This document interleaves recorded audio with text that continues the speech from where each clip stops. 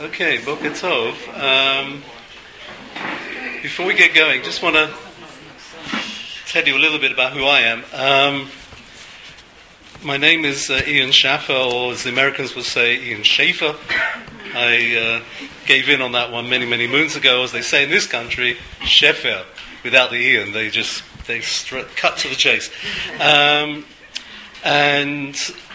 We've just made Aliyah. We've just moved here 3 and a bit months. So it's just over 3 months, which is quite... God moves in mysterious ways, that's all I can say at the moment. But Baruch Hashem, it's really been inspiring in the extreme. Today is a very good example of what's been happening to us. We've just met Marilyn for the first time in many moves. We used to, what the Americans would call carpool. I don't know what they call it in England. We used to...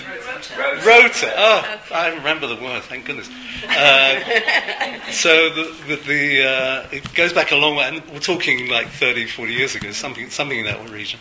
And this has been happening to us all the time, and this has been really, really wonderful. Kind of reliving my youth, reliving a lot of periods of my life. Just to explain what I've been doing, after I suppose the word is graduated and got smicha, and I was a rabbi in London, then I moved into chinuch in 1990, got involved with a project called Emmanuel College. Some of you may know of it or have heard of it. Fantastic school, which at the time was the inspiration of Emmanuel Jacovis, Zichron Livrocha. And I was there for 8 years. In 1998, we moved to the States. A very, very big move, culture shock of the extreme. As I said this week to somebody from England, I said, I'm now back to calling trousers, thank God. And I can call cookies biscuits, as I always did. It's just... Yeah, maybe not Ramah Beishemesh. In America, just to warn the Brits here, the people from Britain, when you ask for a biscuit, you won't get what you're asking for. I mean, the Americans in the audience will know what I'm talking about. You get a scone, believe it or not. So we moved to New Jersey. We lived in Fair Lawn, New Jersey, for 18 years. Rabbi Yudin Shul, if those who know Rabbi Yudin.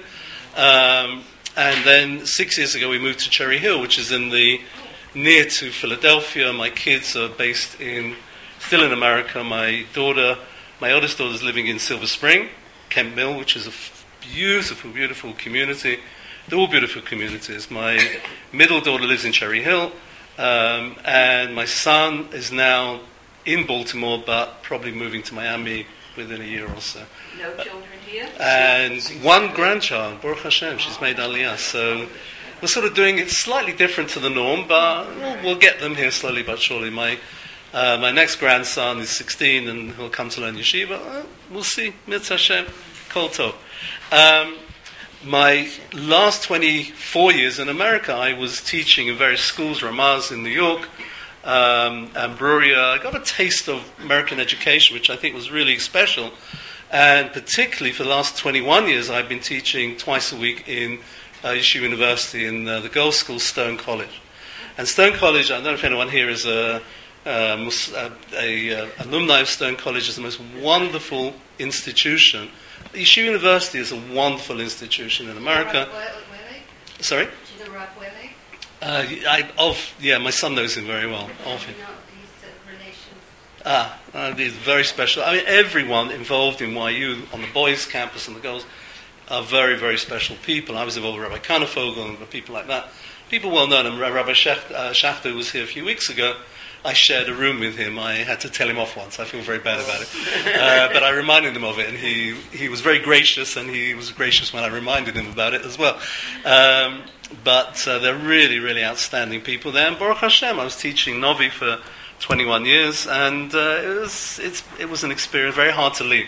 As hard as it was to leave the kids, leaving behind students like that, outside Israel, without a question, the best students you could ever get exposure to in Yeshiva University, no question in my mind. But again, talk about that maybe another time. I want to share with you, for Parshat Ki Tetze, bit of an introduction, because in the 21 years that I was teaching, I always gave this introduction every semester almost. I said, look, you know, some students like to come into the classroom and they want to hear Musa and they want to get the in America you would say the baseball bat out, and bash them on the heads with it. I said, it's not my style. I said, there's certain Rabbonim who do this, and they do it very well. My style is more what I would call hashkafa. Hashkafa meaning I want to give you a little bit of something to think about, some approach, some idea. If you get mussar out of it, fine, perfect. But I'm not here to give you mussar. I'm not here to tell you what to do, but I like to try and get you to think. If you say to me at the end of this lesson that, I made you think, Baruch Hashem, I've done my job, I'm a happy camper, as they say, so I'm good. What are we going to look at? And this is really the title of the shiur, what is going on in Sefer Devarim. We're up to Ki Tetze-what, we're almost done. Simchat Torah is on, the Chagim are on the horizon. It's quite extraordinary, but that's again a discussion of another time, how it works out in this country. Chagim is amazing. But the Parshat Ki Tetze-what, once we get to Ki Tetze-what, maybe we can ask ourselves the obvious question, what is Chumash Devarim, what is Sefer Devarim all about? What's been going on for the last 10 Parshiyot approximately? What have we been doing? We know it's called Mishnah Torah. Everybody knows that title. It's a repetition. Mishnah means to repeat. So you can ask the question even more sharp than what we asked before. Why do we have to repeat all of this? So much of things that we've had before is repeated. So many mitzvahs are repeated, and strangely, many mitzvahs are not repeated.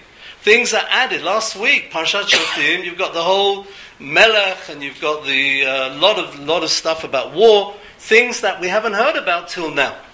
So basically, the question which we can raise is a very basic, question of understanding what is Sefer Devarim all about. What is it doing? The discussion about the authorship of Sefer Devarim, I don't want to get into, except to say that everyone agrees, almost everyone agrees. You can look at the Orach Chaim HaKodesh and find an interesting point of view there, different to the norm, but everybody agrees this is, again, as with all the other books of the Torah, transmitted by God to Moshe, but Sefer Devarim has a special packaging. What's the packaging? That Moshe got it and he edited it. According to the Netziv, and again I would read the text to you, but I hope you'll take my word for it. He's got a beautiful introduction. Rav Naftali Tzvi Yehuda Berlin, great Rosh Yeshiva of Volozhin, he writes about this and says that Moshe received it from Hashem, and he, we would say today, edited it. He put it together. He made it connect in ways which were particularly meaningful. And according to the Netziv, and I'm not going to go through his approach, the basic point of Sefer Devarim is to be available to learn from the editing that Moshe Rabbeinu did to get to get the message. Why is X put next to Y? Why is this subject put next to the other subject? It becomes inspiring. I'm not going to go in that particular direction because I want to go in the direction of Rav Kaminetsky. Yaakov Kaminetsky, who passed away in 1986. I heard him once in Eretz Yisrael when we were living here in the 80s. He spoke in Ramot. I remember going to the Drosh, and he was very impressive. He left an impression. I can't tell you what he said. No, I don't remember. I know it was over Sukkot period, so it must have been something about Sukkot. But very, very impressive man. Originally from the Litter, from Slobodka, I think, was a cousin of Aaron Kotler.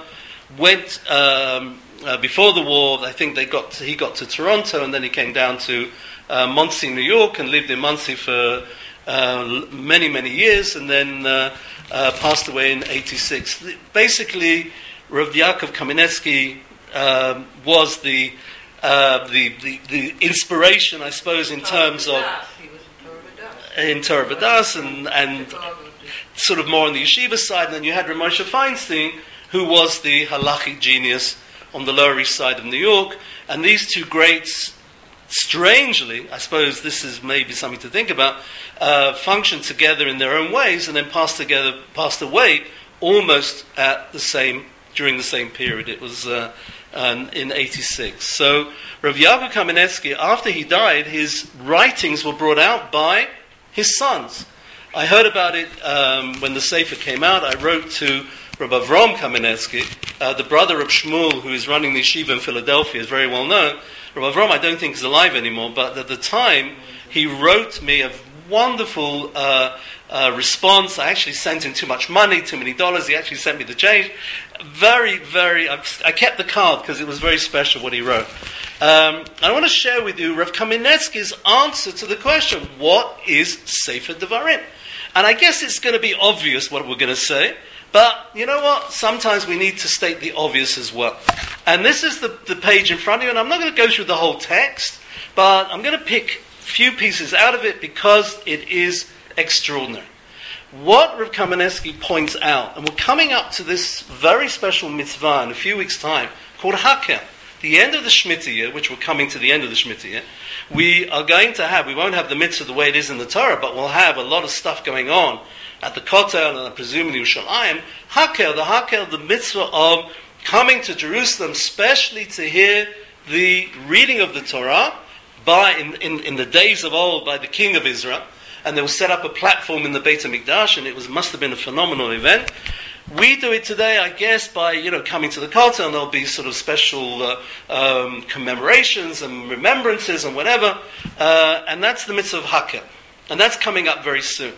One of the things that the king did at Hakel is to read the Torah, and the halachis are kind of debating what exactly he read, and majority say he read Devarim, Sefer Devarim. Those who come from London and know certain shuls, Reb Chuna's shul in Golders Green, traditionally did this every Hoshana Rabbah. They would read Sefer Devarim as part of what we would call the Tikkun Leil Shana Rabbah. And I suspect this is a remnant of what used to happen, because Sukkot was the time when you had Hakel, when they would read Devarim in public, and it would be read by the king. So we make a zeicher by doing this in certain shuls. I don't know, in America I didn't see it done too much, but probably is done in Brooklyn, I guess, and other places, and it's the reading of Sefer Devarim. So, says Rav Kaminetsky, and this is in front of you, through this analysis of the mitzvah of Hakel, we're going to come to an awareness of what Sefer Devarim is all about. Listen to this. He says in the top line here, B'vokal Yisrael, this is actually taken from Parshat Vayelech, coming up in a few weeks' time. We'll get back to Ki Tetze in a few minutes. He says, Tikrat Torah Zod Neged Kol Yisrael B'ozneim, you've got to read the Torah out aloud in the ears of the Jewish people. Pirush Rashi explains, who's doing this? HaMelech haya korei mitchilat Eile Devarim. The king read Eile Devarim, the book of Devarim. Says Rav Kaminetsky, the second line, I'm sorry about all my kishkushim here, but I'm sticking to the text. Hopefully you can follow that without getting put off by all my little things on the side.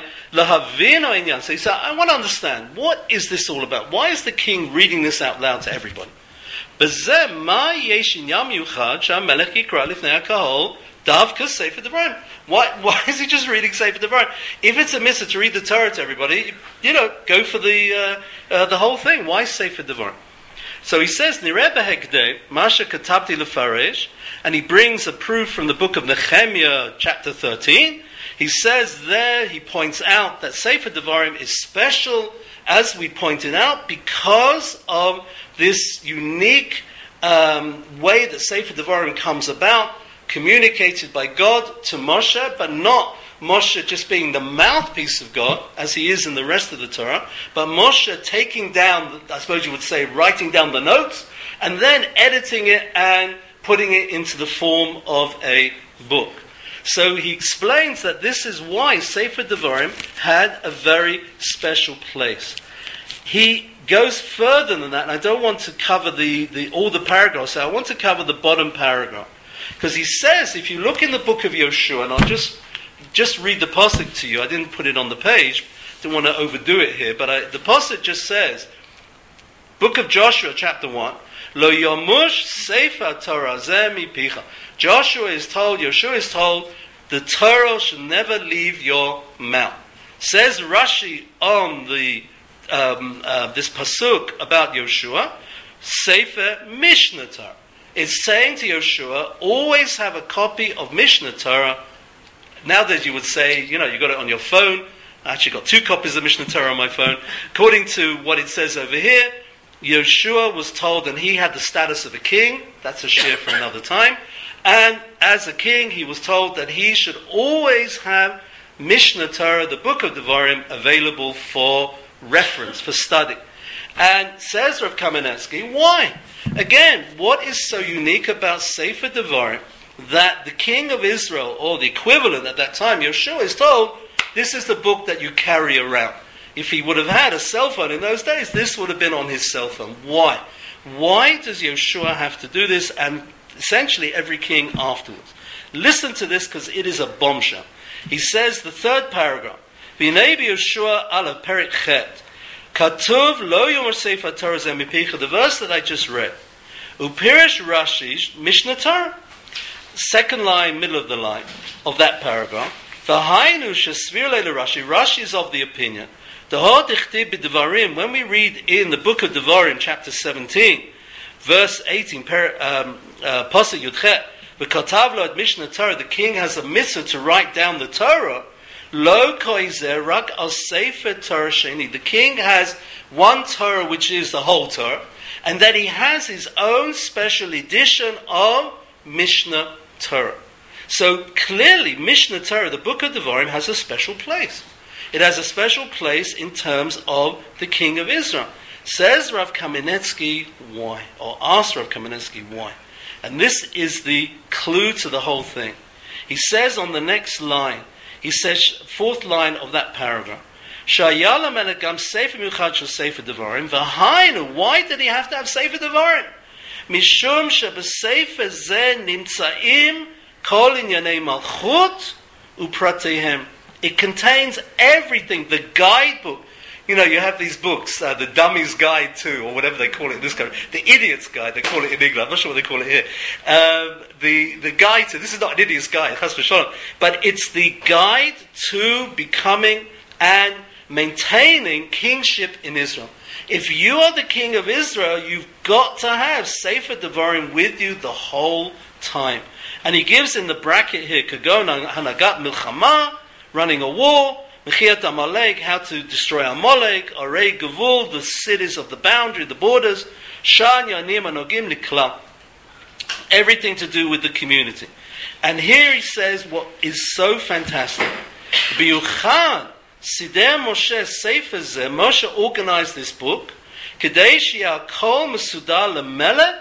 Moshe knew that the king, this is the handbook, the guidebook for the king of Israel. Leman Yeida Heichalav Lanigam, how to lead the people. Ulechein Achshav Kishamdu Yisrael Nechonim Lekenes Eretz Yisrael. Now, when the Jews are coming into Israel, as we just read before, in Parshat Vayeleh, Yoshua Natal Hagam, Yoshua takes over the mantle essentially. Tzivar Shem Yitbarach Shelo Yomor Sefer Zeh Miyodo. Yoshua, know that you're going to have to hold on to Sefer Devarim. Sefer Devarim becomes a national treasure of the Jewish people. It expresses the national identity of the Jewish people because it's the constitution of the Jewish people. Now again, I remember going to school and learning, my teacher on day one said to us that we're different to those guys. He was very, not very kind towards people living in the United States. He said, people in the colonies, he said, they have it different over there. They have a constitution, everything's written down. In the UK, we never wrote it all down, but we have a kind of unwritten constitution. I know about the written constitution because I had to study it to become a citizen of the United States. That's a whole story for another time. What does it have to do with Vayakel? Sorry? So Vayakel, at the end there, coming into Israel, Yeshua is being told, as a continuation of what Moshe had started, you've got to have the book of Devarim in your pocket. You carry it with you. I suppose they carried the Sefer Torah with them. Right? That's the image of the leader of Israel. Carries the Sefer Torah with him. And what I heard once in London, Rabbi Isaac Bernstein, who was one of my close, he was a teacher and a chaver as well, and still can't get over the fact that how young he was when he passed away. He said with this concept that Sefer Devarim is a national identity of the Jewish people in everything that's going on in Sefer Devarim. He says, we'll understand a very interesting, strange quirk in Jewish law. If you celebrate a wedding and the Chatan manages to make it to the shul sometime during the Sheva Bracha, he's a very popular guy. Because one of the strange things of shul going in the morning is a prayer called Tachana. Some of you will know this. It's a prayer that everybody's happy about, not when we say it, but when we don't say it. For reasons very mysterious to this day, I don't really get it. Wondered about it for many years, but we don't say it. We're all very happy because we get out of shul 2 minutes early. So the Chatan, that maybe is the reason. The Chatan comes in, and everybody's, wow, the Chatan is here, no tach, especially on a Monday and Thursday, it's a longer tach, and wow, he's a hero. It's so interesting because God forbid if somebody goes through a bereavement and he can't get a minyan in the house and he has to come to shul, again, in the house, there's no tachlin in the shiva house. That's one of the bits of the service that's missed out. But in shul, if the person who suffered the bereavement turns up to shul during that week, they do say tachlin. And the question is asked, why? Why the difference between the two situations? Chatan comes, no tachlin. The Avel comes, the mourner comes, and there's tachlin. And the answer is, because in the situation of the person celebrating a marriage, which is codified in Sefer Devarim, this week's Parsha, who you can marry, who you can't, Pesulei Kahal it's called. People cannot come into the congregation, the mamzer, and all the various difficult situations that we read about. That is establishing a national agenda. Sefer Devarim establishes a national agenda. And when someone gets married, it's not just a personal celebration, it's a national celebration. That's a wow. If someone comes to shul, you don't know them from Adam, and they walk into shul and they say they're a chatan, then we're all part of that celebration. And how do we reflect it in the tefillah? A certain tefillah, which we don't say on holidays, we won't say when the chatan is there. Mourning is a private circumstance. Someone who's in mourning and bereavement, that's private. Even if he comes to synagogue, comes to shul, it won't have the same effect because it's not a national loss, it's a private loss. And that's reflected in the rule that even though he's in shul and he doesn't say this prayer in the house, the shiva house, he will say it in the synagogue. Because for him, this is not a national thing, it's a private thing. It's mind-blowing. I'm going to take it a little bit further than Rav Kaminetsky did, because living in Israel today, we have to understand, think back to all those mitzvot that are repeated in Sefer Devarim. The 10 Commandments, give you an example. The Aseret HaDibrot, we had them in Sefer Shmot, in Parshat Yitro, and then we got them again in Parshat V'etchana. Why? Why the repetition? I know they're different wording, and the first tablets, the second tablets, whatever, all the explanation. Why does it have to be repeated? And I think with Rav Kaminetsky's idea that Sefer Devarim is the national identity of the Jewish people, and living in Eretz Yisrael today, we can really understand this. That there's got to be, I know the country is not a religious country. We know this. It's a secular government. We're all aware of the challenges. But there is a certain Jewishness embedded even in the laws of the state of Israel. I'll give you one example. And I came across this picture, and I haven't got a copy for everybody. You can just pass them around. There's two. I just want to send that way. Just have a look, and it's really quite something. 1965, and I was pretty young at the time, but I sort of remember it. I was more. You want to send them around. This is a fascinating photo, and there's a newspaper quote to go with it. Winston Churchill died in 1965, and he was buried on a Shabbat. It was a big, the Brits are good at funerals, probably more than anything else, and, we know this. And all dignitaries from around the world had to turn up for the Levaya, as we would call it.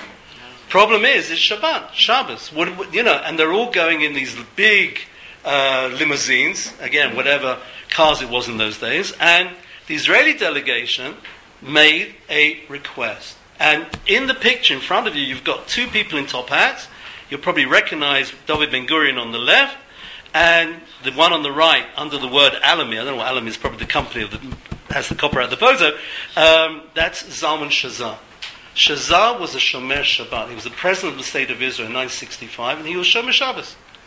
And he made a request that even in the entourage, where they took all the dignitaries from wherever the funeral started to the Westminster Abbey where they buried Churchill, he was not going to ride in the car, he was going to walk. And there's a famous thing, I think it's on YouTube somewhere, there's a picture of the Shazar walking with company, and I suspect it was Ben Gurion walking with him, behind the car. The car was going very slowly, and Shazar was walking behind. And when they asked him, why, President Shazar, why are you walking? It's a long walk. He said, because I'm Sabbath observant, and he didn't make it into a personal thing. He said, as a representative of the state of Israel, which observes the Jewish Sabbath, we cannot be seen publicly to desecrate the Shabbat.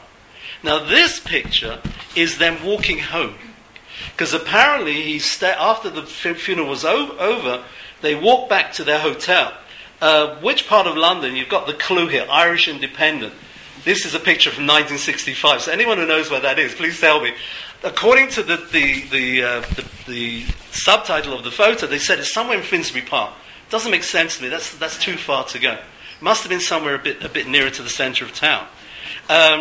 Again, for those of you from the UK, spot the MI5 guy. You can spot him immediately. The guy with the bowler hat at the back, right? That's obviously a British Secret Service. The Israelis walking next to Ben Gurion. I love the fact that the top hats have stayed on and everything else. The only thing that's going on here, of course, they're walking back, because if Shazar is walking to the funeral, to the Abbey, then he's got to walk back.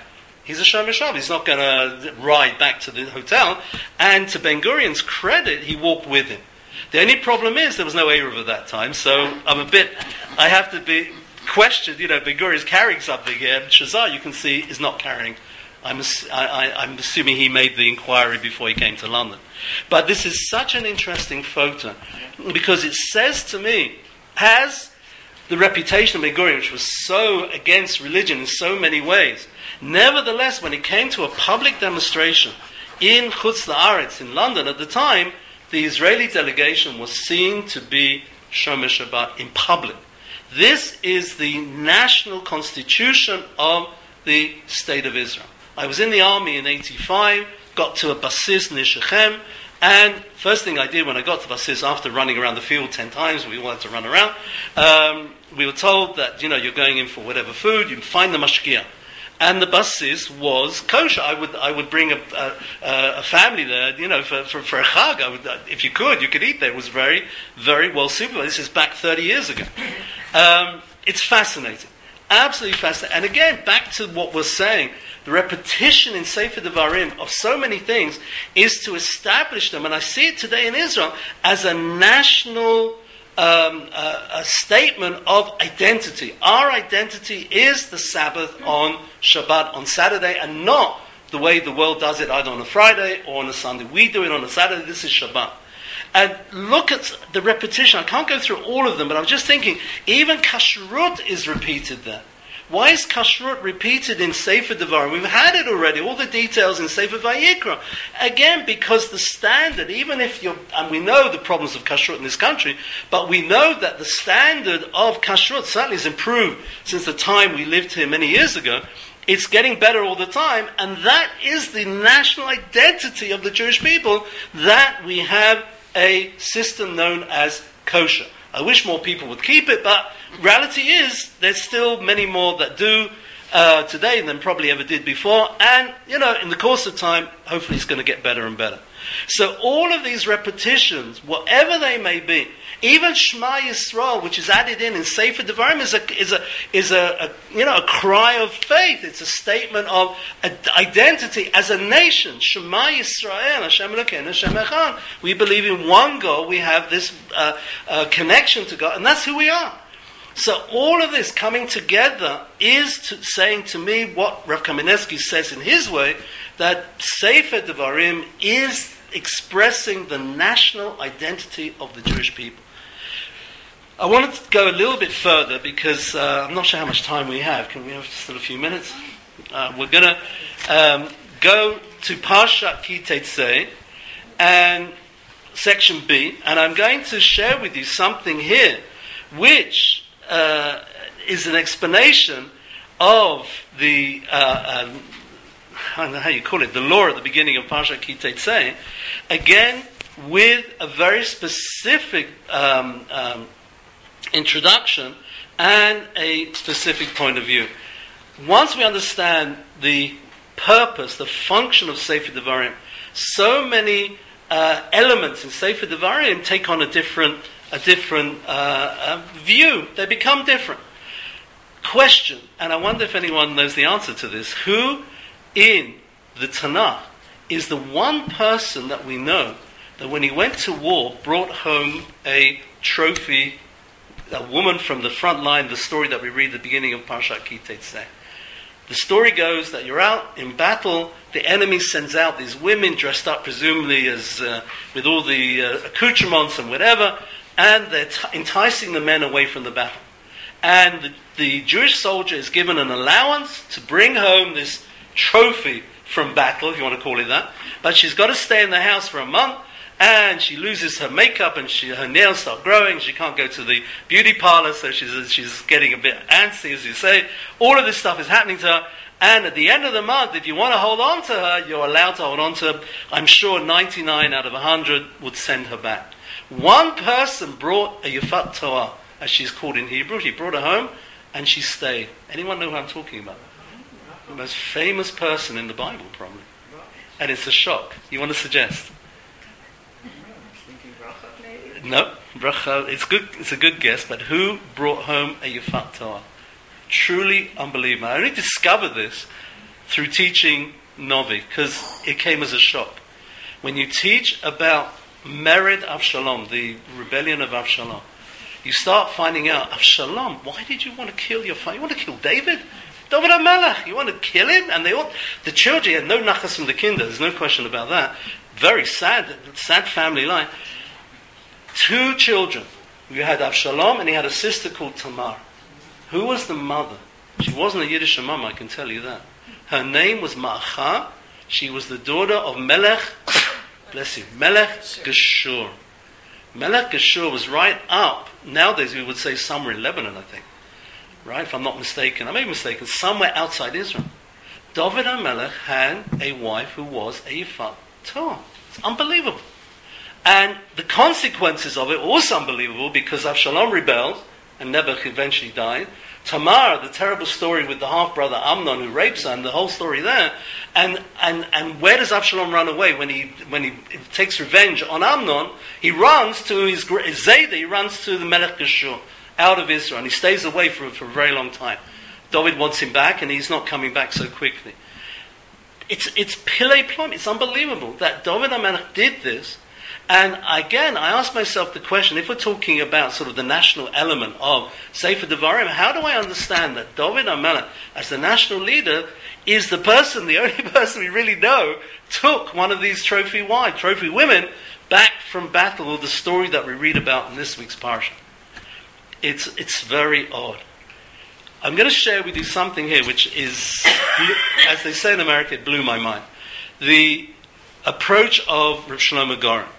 Rav Shlomo Goren, if we're talking about national treasures, I'll just share a little anecdote. I was 16 years old, living in Edgware, which is northwest London. 1968, it must have been the beginning of 68, as a guest speaker in the Edgware United Center, the synagogue holds 2,000 people. Every seat was taken, and it happened to be Rabbi Shlomo Goren, dressed in his army uniform. I'll never forget it. And he came on a Shabbat, and he spoke in very good English. He really seemed to be able to put it together. And I nudged the guy next to me, and I looked, and I saw a rabbi with an army uniform, and the reputation that he was a sanchan. He was a parachutist. He used to jump out of planes, right, apart from doing other things. And I said to the guy next to me, being 16 and quite naive, I said, "Is that guy Mashiach?" I said, "He could be. Look at him. He's got all the qualifications that I knew about." It turned out that Rav Goren was a tzamchan, and this is the little story. The story is that in 1960, he heard about a basis tzamchanim. There was a base of parachutists that wasn't kosher.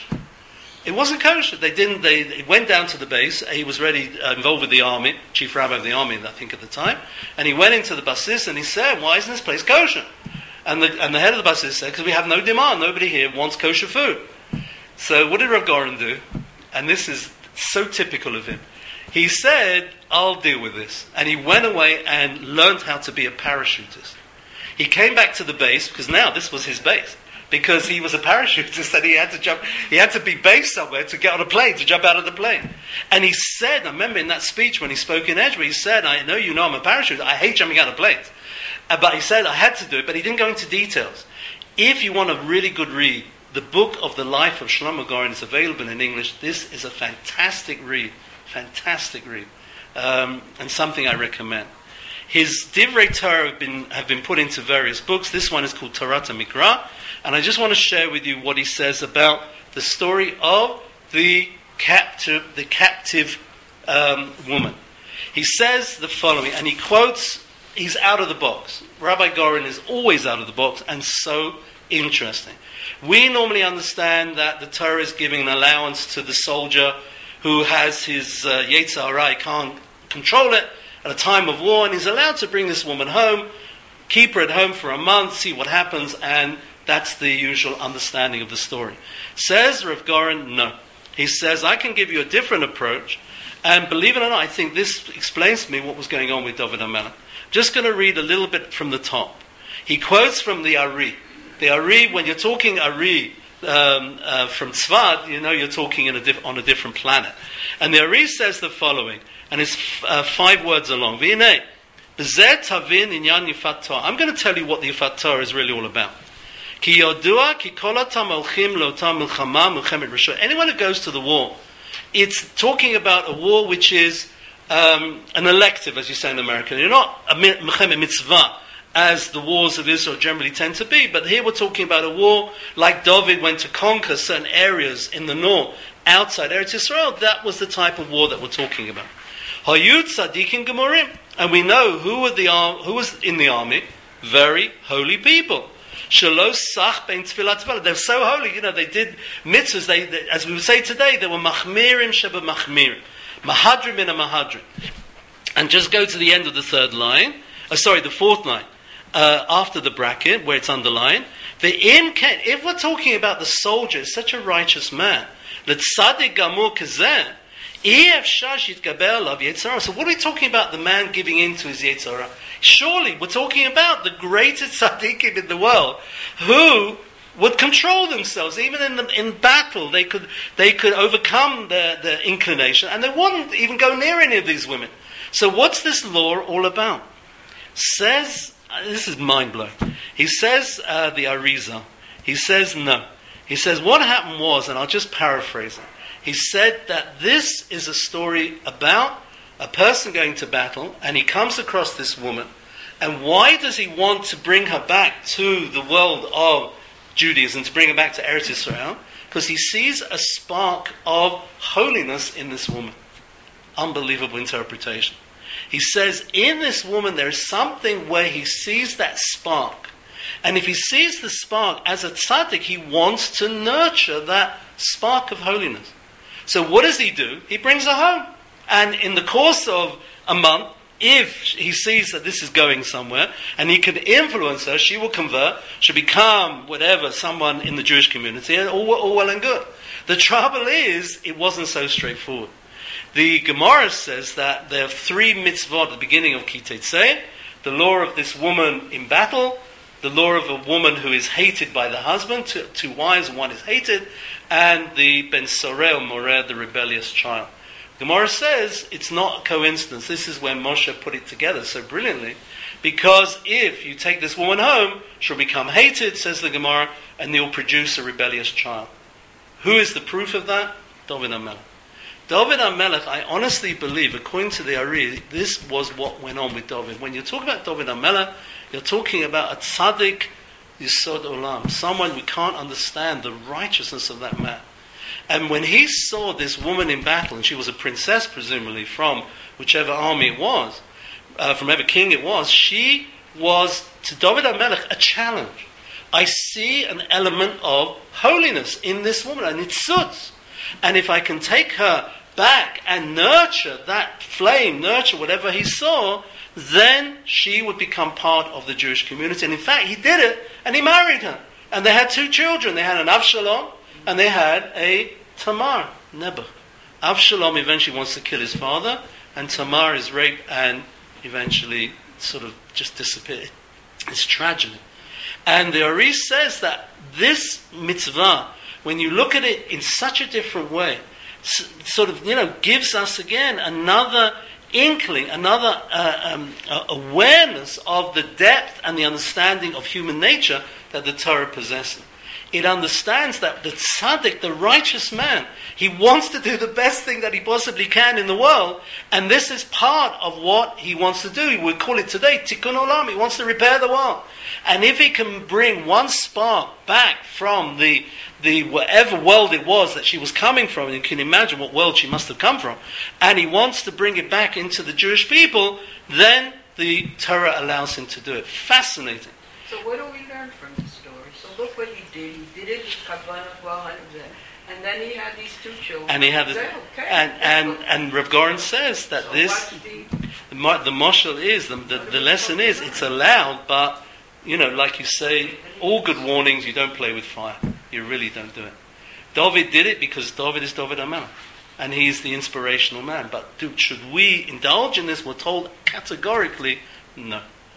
What I try to understand with what the Ari says is, how did David do this in the first place? Why did David allow himself to do this? And it seems that he did because maybe, according to this explanation, he saw something in this woman that he could nurture to bring her closer to holiness. But he says at the end, even if this is the mindset of the person doing this mitzvah as he wants to do it, it's too much of a risk, and the Torah definitely does not encourage you to do this. There are certain things which are just, you want to do it, but no, this is not to be done. And I guess there is a bit of mussar, which I'm trying to avoid jumping into, in terms of, kiruv and everything else, how careful we have to be, etc., etc. I'm going to leave you to sort of ponder on the thought of that. Are there statistics in this? How many fell into this? Sorry? Are there statistics how many fell into this? No, apart from David HaMelech, we don't know. You don't know if as many people did? Or... And one gets the impression that it was pretty common, and also the impression that they just sent them home. After the war, they all went back home, because you can't have this woman in the house. She's so an antithesis of everything that you stand for. It's the question I asked the student. I taught Shlomo HaMelech, and I asked the question, Shlomo HaMelech married to 1,000 non-Jewish women. And Rambam says they all converted, but the conversion was maybe a dip in the Jordan. It was a token conversion. So my question to the students is, who lit the Shabbos candles in the palace? Only two possibilities. Because these women knew nothing. Because as soon as they could do idolatry, they went straight back to it. So who lit the Shabbos candles? It was either Shlomo himself, or maybe, I'm assuming Bathsheba was still around in the palace, so she would have lit the Shabbos candle. Nobody else could do it. The answer is that, there comes a point where Shlomo brought in all of these elements from the outside to try and be Malim B'Kodesh, and in the end it worked against him. And these are very interesting stories, very challenging stories. David HaMelech, Shlomo HaMelech, these are great men. But what they did and how they played with fire on occasion is something for us to think about. So I brought this to you because it's such a different interpretation of this story, a mitzvah which we've learned over the years, and completely different interpretation. I want to leave you with one thought, because I'm coming to the end of the time. We have three mitzvahs. Again, if we're talking about Moshe putting together the sefer Devarim, A, B, C, as we would call it, certain mitzvahs going next to each other. Last week we had the mitzvahs of war. This week we have a mitzvah again to do with war, the Yefat Toar. In the middle, at the end of last week's parsha, there is something called Egla Arufa. Egla Arufa was a very strange, very wondrous ceremony. You find a corpse between two cities, tale of two cities, and what happens is that you don't know who the guy is, dead unfortunately, and you have to measure from the nearest town to the corpse, and the basting comes out to this barren place, right? If you drive out of here 5 minutes, you'll get exactly what it means by a barren place, because amazing landscapes. Really, we're living in the real deal when it comes to these mitzvot, the explanation, and the base has to take responsibility for what happened. And again, what is the juxtaposition? What is the purpose of putting these things together? And I'm back to the national agenda. I just heard it on the radio this morning. Discussion about Nebuch when people are captured and they're in enemy hands and they're not being let go. There's a whole discussion at the moment, and it's a terribly, terribly difficult situation. And Israel will not party to the behind-the-doors negotiation, but we know that as a standard, every soldier that is in captivity, think about the Gilad Shalit story, even if it meant when he was released, letting loose so many evil people in the quid pro quo for what it was, Israel did it. Because that one life, as we know, is worth, for us, it's olam maleh, it's like a whole world. This week's Parsha and last week's Parsha, all about war, but what's in the middle? The statement, a life has value. Because even if we don't know who the person is, we make a ceremony. We recognize that a person has died. And we are responsible for the situation that had he had a bit more attention when he was in the town A or town B, he would not have got to this point where he would have died between the two cities. The statement is being made again in Sefer Devarim, which I'm proud to say, and I'm proud to be part of Israel today, which has this value that every life is precious. Every person, I wish they would remember that when they're driving on the roads, but let's assume that people do. Every life is important. And again, think back to I remember when we were in the States, the hurricane in Haiti, 2014 or whenever it was, maybe a bit earlier than that. Who was the first group that got to Haiti to set up a field hospital? It wasn't the American government, I assure you. It was the Israelis. They got there with a field hospital, saving lives. They must have saved dozens of people before anyone else even got there to start, administering medicines and whatever to try and help people in that terrible situation. The national agenda of the Jewish people, Sefer Devarim, and it's something which the king had to read essentially every free moment that he had, and in public at the mitzvah of Hakel, the king would read this out to the whole nation to remind everybody. Sefer Devarim establishes our national identity, things that are important to us, not just as individual Jews, but as a nation of Israel, what we stand for, or lagoyim. And let's hope and let's pray. And I say this with a tear in my eye, that in this world which is getting more anti-Israel, and I worked on campuses, and I don't even want to discuss what's going on in the campuses in the United States at the moment. It's just very, very frightening what's happening there for the Jewish population particularly. The reality of it is that we are in a situation, let's hope, that these values that we cherish and we understand and we want to see the world respond to this and get our message across, that light to the nation will be a light. That is something, please God, that we at least should understand from learning these parshiot of Sefer Devarim, what it means to us, and then we can convey it on to our children and beyond, and hopefully, in the end of the day, as Rabbi Sachs did and so many others before him, conveyed it to the whole world. And that's something very special. The national identity of the Jewish people. Think about that. I hope it was worth coming just to hear that point. I hope so. Any questions before we wrap up? Please. It's interesting that the whole Indian of the Melech is not mentioned anywhere in the Torah except for Sefer Devarim. And that's national identity, and that's the connection. And that's the connection. And what also Rav Kaminetsky said, what I said before, Pesule Kahal. When we talk about the forbidden marriages and Sefer Devarim, it's Kahal, because it's affecting the community. It's a communal statement. These people are not part of the Jewish people as a community, as a nation. That's very interesting language. And it's a chiddush. To me, it was beautiful. Statistics business is because the Torah addresses issues are based on human nature, and human nature is to do this. And Sefer Devar, they were all sent back. Correct. So That's what you got to do. But this parish of Rav Goren is mind-blowing. Wow.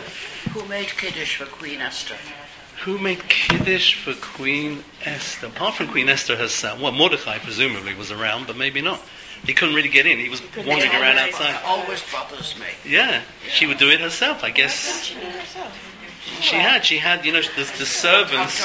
She had Mary on a Monday, and you know, Tuesday on a Tuesday. You know, so but Shabbos she knew when it was Shabbos. So can I pinch it? Please, this picture. If you want to take it away, it really is a special thing, very special. Thank you everybody for listening. Thank you so much.